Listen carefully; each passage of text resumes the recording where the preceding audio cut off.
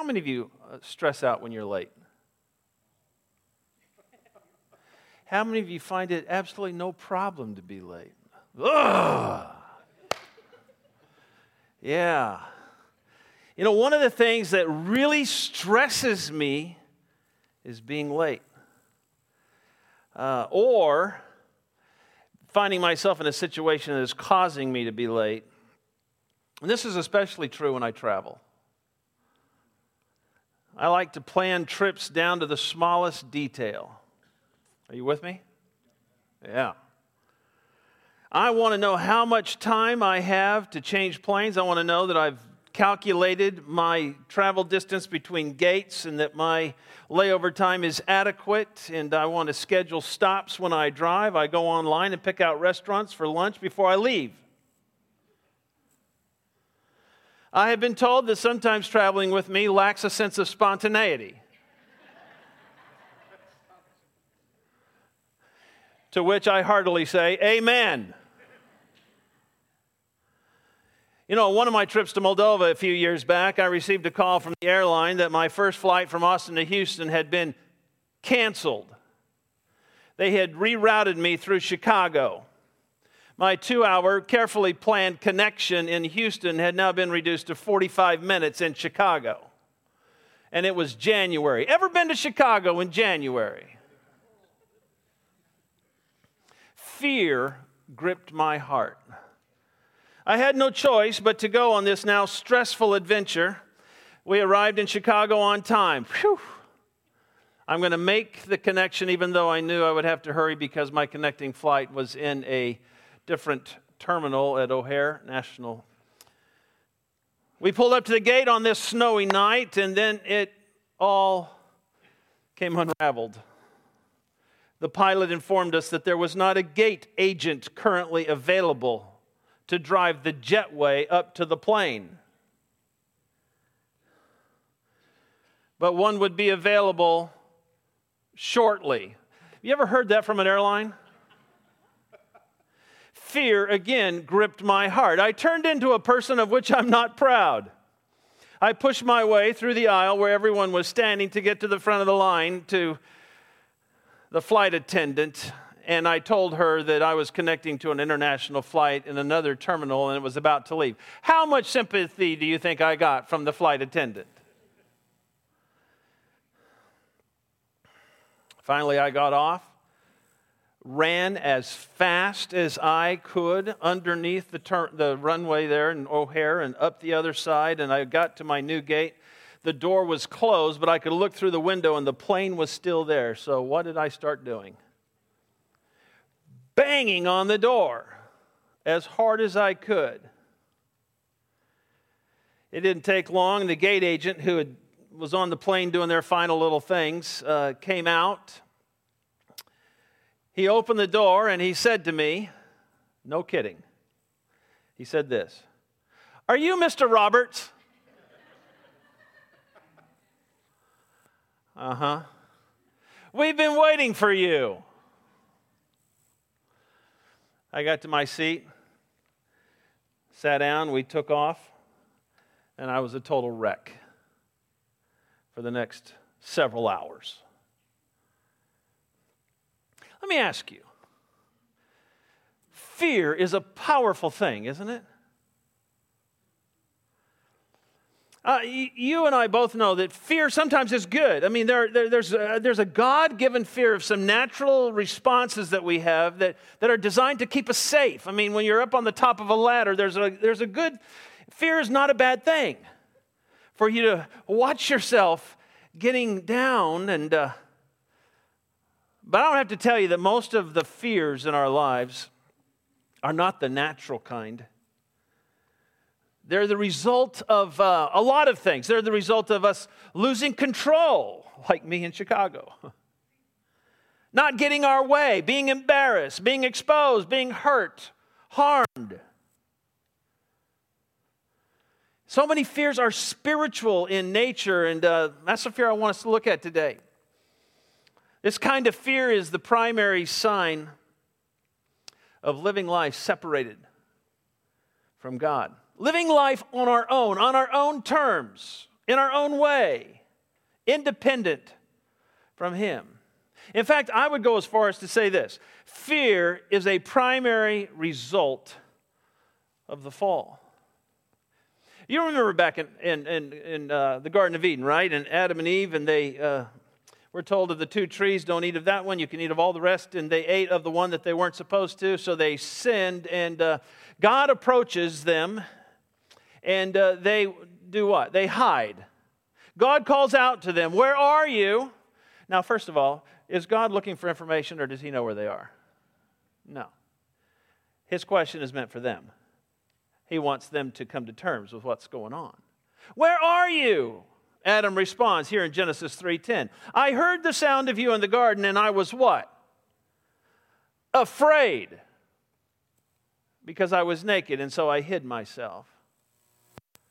Adam and Eve, they made this choice. We're going to live independent and separate from what God's presence and His authority is, and we're going to go it alone. And in so doing, they forfeit the security that only comes from the presence of God and His closeness. I think back to the situation in Chicago now when facing similar situations. Why couldn't I have just put it in God's hands? That's what you're asking, right? Why couldn't He just put it in God's hands? There will be other planes to catch, right? You see, I took great pride in being in control of my itinerary. And it was slipping away from me. Why couldn't I just rest it in the awesome presence of my God? And last year, a similar situation happened to me when I was in Munich, and I ended up missing my plane. Who cares? That's growth in my life, okay? I just want you to know that. Who cares? They got me a room at a hotel, and they shuttled me over there. They gave me meal vouchers, and I got to watch a football game that I had recorded, and had a good night's sleep, caught the flight home the next day. Just all at rest and peace. You remember Joshua? Huge assignment. Called to take over from Moses and lead the Israelites into the promised land, which meant battles. I mean, many battles. And in the first 9 verses of the book of Joshua, God tells him 3 times what? Be strong and courageous. Here's the last one in the 9th verse. Have I not commanded you? Be strong and courageous. Do not tremble or be dismayed, for the Lord your God is with you wherever you go. The word tremble means terrified. Dismayed means overwhelmed. You ever been terrified or overwhelmed by situations in life? And the thing is so incredibly important that it says that God does He suggest to Joshua? Does He say this would be a good idea? He says, I command you. Be strong, be courageous. And the only reason to base that on is what? God will be what? With you. God will be with you. Fear, then, is the primary target of redemption. Is a primary target of redemption. Michael Wells, our dear friend who's gone to be with the Lord, he writes this. He says, fear began in the garden when man fell away from the presence of God. Until then, man was filled with confidence and assurance of the future, for he possessed a God on whom he was dependent. Fear is that result of independence. It is the friend of sin, Satan, and the world. He says, fear prompts us to buy insurance, new cars, or a variety of emergency kits. Fear can make money our constant focus, cause us to refuse a risk, pressure us to stay at a job we hate. Fear in the mind, will, and emotions creates sickness for our bodies. Because we were created to live in trust and tranquility. Fear is one of the greatest enemies of faith, he says. You know, heaven is constantly speaking to us. In the gospel especially, remember how the gospel starts over in Luke 1:30. The angel says, Mary, don't be what?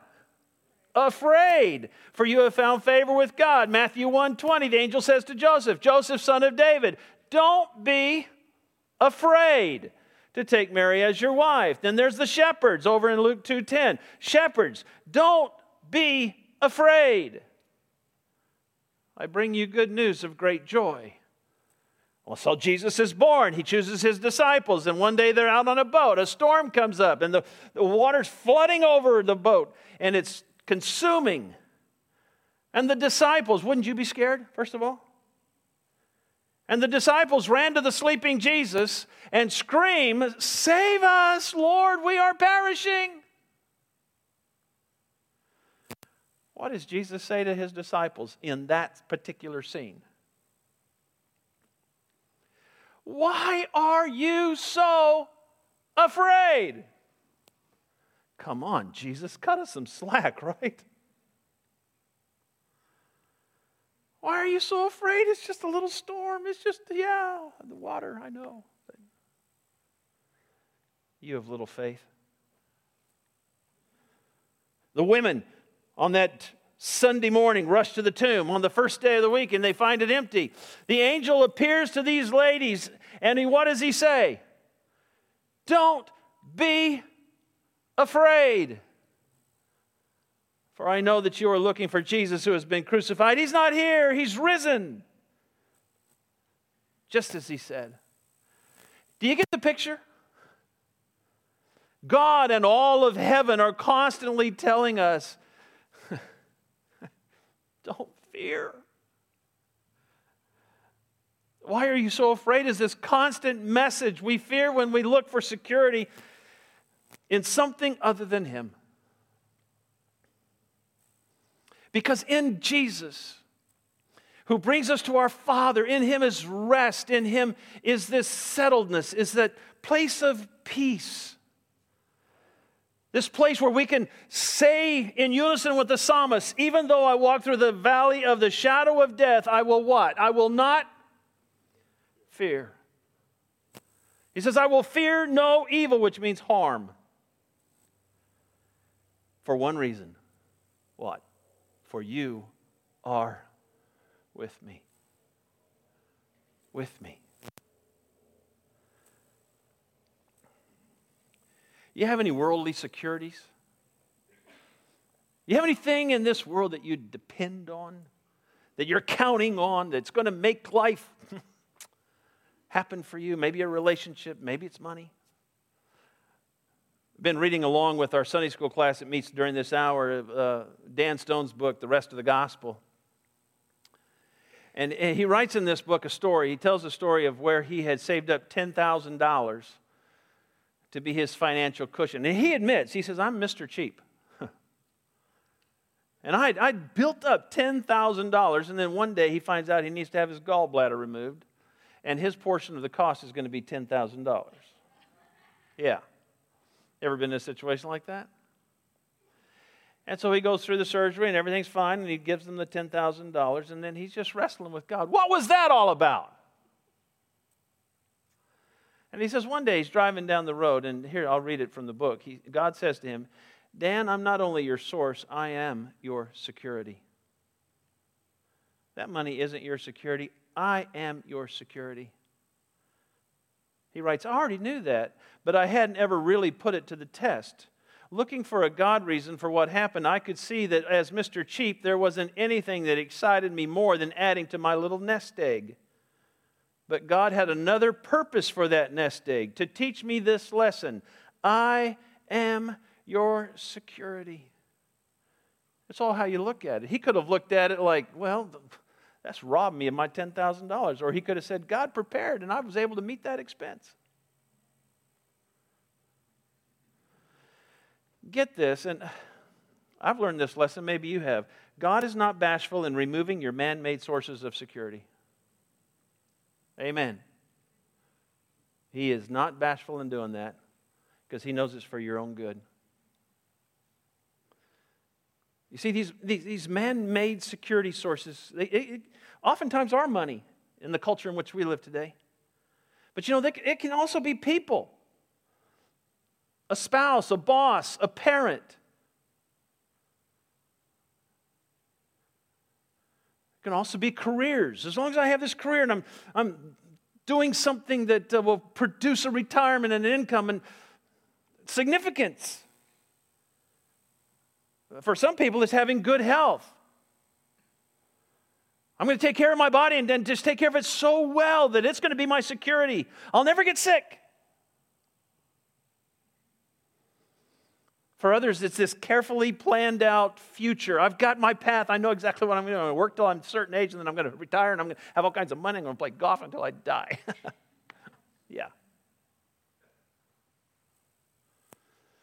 Man-made security sources are those things that make us petrified and paralyzed to think about losing them. And folks, they are God's competitors.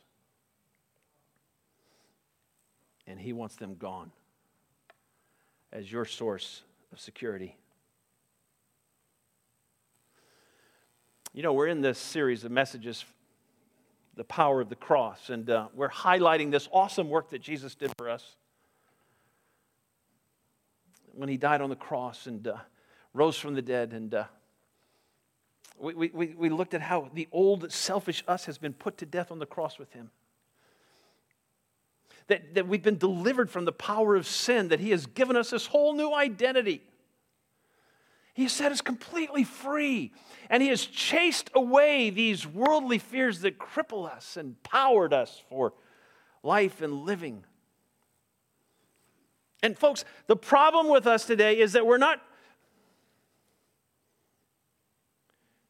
trying to get these things, but the problem is understanding that we already have them.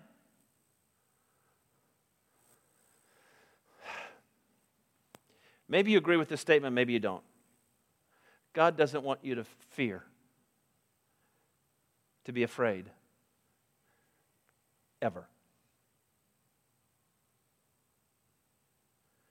It's unnecessary. It's illogical. When we're called by Him to opportunities or ministries or service around the world, and we go, how can I do that, God? That's beyond us. Exactly, that's the point. I rest in your power, and I'm not going to live independent. I'm not going to try to do this on my own. I'm going to find this place of security where you envelop me. And then there's times when the storms come and our boat is flooding and we're screaming, save us, save us. He's going to say, why are you so afraid? I created the universe. I can handle this. Sometimes when the entire paradigm of our culture, we look at what's going on in the world today, in our society today, and we go, what is happening? We just rest. God's going to use this. God's going to do something. There could be an opportunity for the greatest revival the country's ever seen. In other words, we look at things through the lens of heaven. The angel, don't be afraid. This is God's plan. And because we know we're His, and we know that we're in His presence, and we're living in His presence, that there is no logical reason to fear because He's near.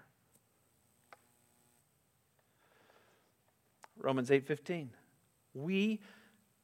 For you have not received a spirit of slavery leading to fear again. That is not the spirit that God has given you. You have received a spirit of adoption as sons, by which we cry out, Abba, Dad. This intimate connection with Father.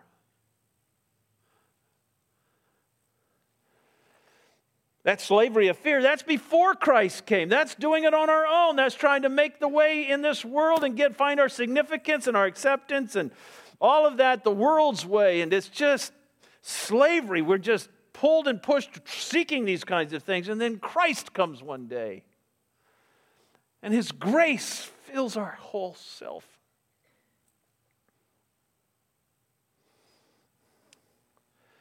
Michael Wells, again, the disciple of Christ is suited for calm, not fear. A woman's jealous behavior toward her husband is controlled by the fear that he might leave her. A mother suffers from panic attacks, fearful something dreadful is going to happen to her child on the way home from school. Key sentence: millions have the joyful experience of daily living snuffed out because of their concern for the future. They can't enjoy the day, worried about the possibilities of what could happen. He writes, fear is our natural enemy. And yet I think it is so commonly accepted even in the church today. Well, of course you fear. Everybody fears. Listen, here's the point. God has done all the work and is everything we will ever need. First of all, do you believe that? That God has accomplished all of the work and that in Him is everything that we will ever need. In other words, every one of your unmet needs can be met in Him. That is security. Look what He's done. Ephesians, the 2nd chapter. And you were dead in your trespasses and sins, in which you formerly walked according to the course of this world, according to the prince of the power of the air, of the spirit that is now working in the sons of disobedience. Among them we too all formerly lived in the lusts of our flesh, indulging the desires of the flesh and of the mind, and were by nature children of wrath, even as the rest. It's not a pretty picture up to this point, is it? And then these great words in verse 4, but God,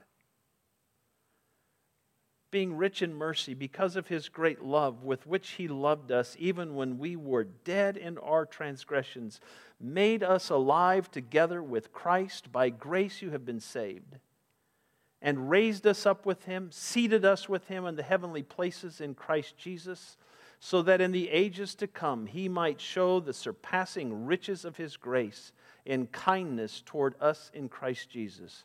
For by grace you have been saved through faith, and that not of yourselves. It is the gift of God, not as the result of works, so that no one may boast. He starts by showing us how it used to be. I hope we never lose track of how it used to be. We were all trying to get our needs met, including security on our own. We walked according to the course of the world. We believed that we were told that money could provide what we needed. Have you ever gone through a period in your life where you thought money could provide what you needed? Aren't you glad that's gone?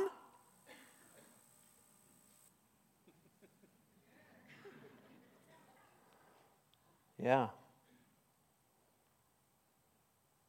It says in the former life you thought that meeting your desires in the way the world told you to meet it, the lusts of the flesh it talks about, that was the way you were going to find significance and meaning in your life.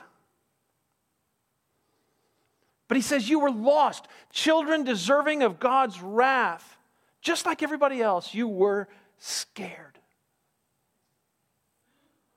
But he says God loved us so much, He rescued us. We didn't deserve it. But He put us together. He joined us with His Son, Jesus, at the cross. He put the old us to death. He made us alive with Him. He raised us up with Him. He seated us with Him in the heavenly places. He did it all. We did nothing. It is His gift, praise God. We take no credit, amen? And that's not just the way it all begins. That's the way it's lived. I think sometimes Christians go, well, yeah, that's how I was saved and it was a free gift, but now it's all up to me. No. This is the way the Christian life is lived out. We are to live in the constant harvest of grace. His grace. We don't sow the crop, we don't till the ground, we don't water the field. We simply live in the place of the harvest of grace because He does it all. And the moment you think you're going to do it, you're living independent from Him, and there you go back to being fearful for the outcome. And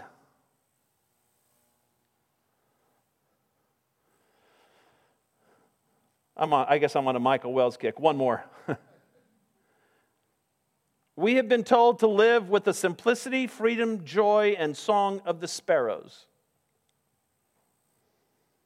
He says we are really quite suited for such a life, for anything else depletes us. I think there's a lot of depleted people in the world today, a lot of depleted Christians. Fortunately, there is only one secret to being a sparrow. A sparrow does not sow, but only what? Reaps. If a sparrow were responsible to provide for itself, we would see a nervous, fluttering, fearful wreck of a bird. Not the simple bird which sings so beautifully each morning, that weathers every storm, and whose life preaches to us of the provision, care, and love of a Father in heaven. Look at the birds of the air, Jesus says. They don't sow. They don't reap, nor gather into barns. And yet your Heavenly Father does what? He just feeds them.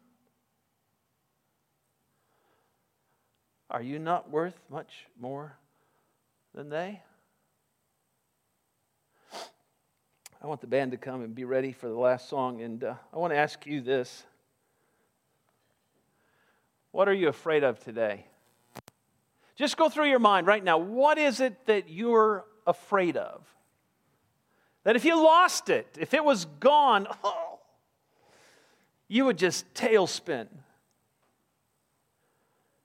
Are you afraid of the looming recession that people talk about? Stock market keeps going up, but people are going, no, it's going to happen, it's going to happen. Are you afraid of losing your nest egg? Getting laid off? Maybe you're afraid you're going to have to work until your dying day because you're never going to have enough to retire. Maybe you're afraid this whole system of the American government is falling apart. There aren't any signs of that on the horizon, are there? Maybe you're afraid of the world your kids and grandkids are going to have to live in. Are you afraid of losing people? Certain relationships? Here's one. Are you afraid God is not going to answer your prayer the way you want Him to? What are you afraid of? See, it said there in Romans 8, the cross, Jesus sets us free from the slavery of fear. We're no longer on our own, fending for ourselves. We've been adopted. I have 2 adopted kids. I know what that's all about. Adoption only happens where? In families. He's become our Father. Amen. He's become our provider and our healer and our defender and our protector and our mighty, mighty warrior, our peace.